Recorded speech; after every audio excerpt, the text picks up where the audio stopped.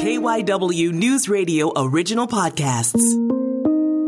This is KYW News Radio In Depth. I'm Matt Leon. Time to take a look at the American economy, and frankly, this was a pretty good week for it. Let's break it all down with our area economist, David Fiorenza. Give a listen. So let's start talking about jobs. We'll get to the jobless claims for last week in a minute, but the first thing, it sounds like the Bureau of Labor Statistics kind of undercounted the most recent 4 months, and there were an additional 6,250 jobs out there. That would seem to put a lot of things in a whole different picture, that the picture is much rosier than we thought. Right. And what happens, Matt, when the Bureau of Labor Statistics does a survey of thousands of companies? Traditionally, they would email the company's payroll departments. Well, you do know some people are working from home, may not have access to 100% of their files. And this is where there's a slowdown of things, and they make these revisions. Usually the revisions are 1 or 2 or 3 weeks out, but not a few months out. I kind of, in the back of my head, I should have mentioned to you that I thought the fact that the Bureau of Labor Statistics was telling me they were emailing companies 4 or 5 times to get the information, because during the pandemic, people weren't thinking as much about this kind of stuff. They were thinking about the pandemic things, how to survive, COVID shots, what do we do with social distancing, what do we do in the workplace? And this got shuffled down to the bottom of the list, I think. And this is all good news, because obviously the news wasn't as bad as we originally thought, you and I. No, and I think that, because for a lot of these months, some of the numbers came in good, but maybe not as good as you thought, underwhelming. Some, it was kind of uneven. You kind of throw this onto the fire, and all of a sudden, it just seems like the trajectory is much more in a consistent positive direction than maybe we gave it credit for. Right. Right. And I really took a hit with a lot of people saying, boy, you're not doom and gloom, David Fiorenza. Why are you not doom and gloom? And I would say, well, because I think for me, things are better, not personally, but personally, when I go out and walk the streets, I walk the small towns, it's not as bad as a lot of the major cities that are having lots of issues. The outlying suburbs are doing better. They're doing good. Obviously, Matt, we're not back to where we were back in, the mid 2000s, but we'll get there. Jobless claims for last week, about 268,000, once again a pandemic low, and it looks like we've kind of hit a level where you could almost squint and see pre-pandemic levels. It is. The U.S. economy is gaining a little bit of speed. It continues to gain speed. The jobless claims are falling. Manufacturing is surging. States like Michigan are hoping by the end of 2023, they'll be back to what they call 100% normal. They'll have all their cylinders going. Obviously, there's going to be areas of tourism and people traveling by plane, which is still a concern. But when it comes down to what we have here, March 14th of 2020, the numbers are the same as they are November 19th of 2021. Retail sales for statistically good October, up 1.7%. Seems like it's a little more than forecast, up from last month. Good news. It is good news. And people say to me, Thanksgiving's not even here. I said, look, this is just like every other year. They trot out all the holiday goods and all the decorations way before even Halloween, because it's all about marketing and it's all about getting the goods out to the people so they can buy. And also it's not just some of it's all retailers. It's not just the 1.7%. You take a look at someone like Macy's, their sales are up over 36%. And it's not online. I'm talking about the physical stores, people going to the stores and buying, which is a good thing. Talking about retail, and I saw this and I really wanted to talk to you about this week, because I think it says a lot about where we are right now economically. A lot of these statistics and these concepts in the economy, they can kind of make your eyes roll back in your head, because you don't know how to quite attach them to day-to-day life. And a lot of it sounds like it's frankly for rich people, for shareholders, stuff like that. Walmart and Target had their earnings calls this week, and the news was almost across the board good for them. Not just did they exceed expectations sales-wise, but I thought inventory, no problem, ready for the holiday season. And this tells me, just about everybody goes to a Walmart or a Target, once a week, in this country. And if these places are thriving, if the supply chains, they've been able to adjust and get things on the shelves, a lot of the hand-wringing we've heard might be a little overblown, because I think, and I don't care if shareholders get rich, but this tells me that the average American is going out, spending their money, and able to find what they want. Am I a little too Pollyanna with this?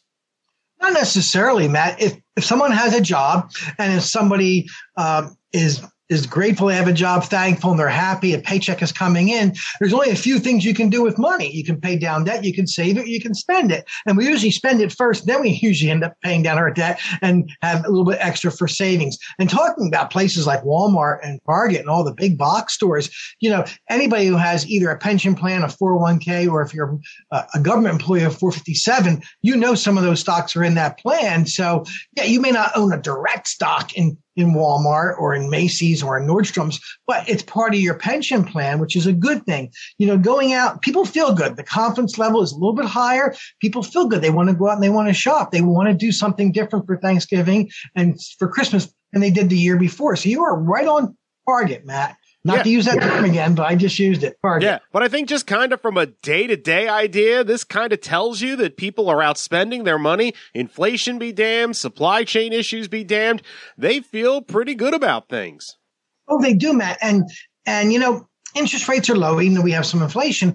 People are saying, well, why would I go to this place or that place to invest at 0.1 when I may as well spend it? And not that it's frantic spending or it's spending because they believe inflation is going to go up. They're saying, well, I feel good about myself. The pandemic was awful. They may have lost loved ones. And that's sad. That really is sad. Maybe they were sick from it. And they're saying, you know what? It's time to live a little bit. We went on vacation 2 years ago, but last year we didn't. This year we just went on a weekend trip. People are gearing up. They're ready. They're ready for 2022, Matt. We are a week out from Black Friday, which is the traditional kickoff of the Christmas season. We've just spent 5 minutes talking about people already out shopping and stuff like that. But I assume you are anticipating a gangbusters holiday season? I am. Yes, I am, Matt. But it's hard to figure out if it's going to be actually on Black Friday or not, because, some stores are going to stay open late Wednesday. Next week, for instance, like all the movie chains are saying the new releases, instead of coming out Thanksgiving, they're coming out the day before or the day before or the day before. They're pushing the schedules ahead because they want to get back on track to make profits, and they want to get back to some sense of normalcy. I think we're going to see a really, really good Christmas season. It's going to be great. People are going to want to decorate. I've already seen it. So our utility companies will be happy with our Christmas lights being out there. It's going to be really good. I think it's going to be a good season. I think people still need to be cautious, though. We should always be cautious. You and I talked about that off the air. We should always be looking at our health just in general and the well-being of others and thinking of them as well during this time. On Capitol Hill, the bipartisan infrastructure plan is now law. That happened earlier this week. As we are recording this on Friday, the Build Back Better, kind of the social infrastructure, has passed the House, still has to get through the Senate, but we are looking at a lot of government spending, and you kind of put on top of that a rosier economic picture. We've got a chance to really get this thing cooking here. And what do you think overall this government spending kind of on top of where we are economically? Well, a couple things. So I'll talk about government spending and then government revenues. Everybody was wrong.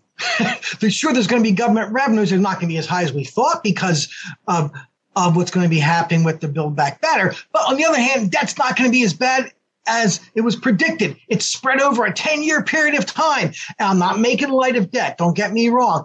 But when people said there's going to be $2 trillion worth of debt, yes, over 10 years of time, let's try to get some revenues in to cover that. And that's what I think is going to happen, much to the chagrin of a lot of people wondering why we're hiring more IRS agents.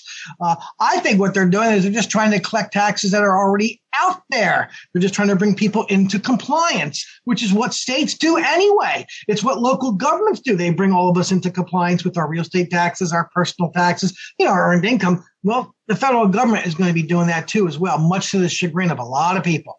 And as we head into the holiday season, is there anything else you're keeping an eye on that we haven't touched on yet? Right, I am. I'm taking a look, as I mentioned earlier about oil, taking a look at gas prices. I bet after the new year, it'll level off a little bit. There's places that are under $3 a gallon, and sure, there's people who are taking advantage of it over $4 and $4.50 a gallon. It's basically supply and demand. I think that will level off a bit.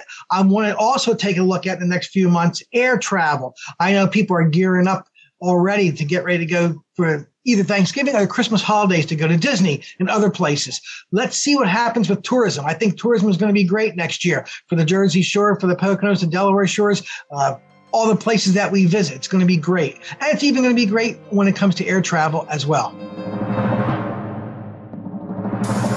That's it for this episode of KYW News Radio In Depth. You can listen to the podcast free anytime on the Odyssey app, and you can find it wherever you listen to your favorite shows. I'm Matt Leon, and we'll have another episode out soon.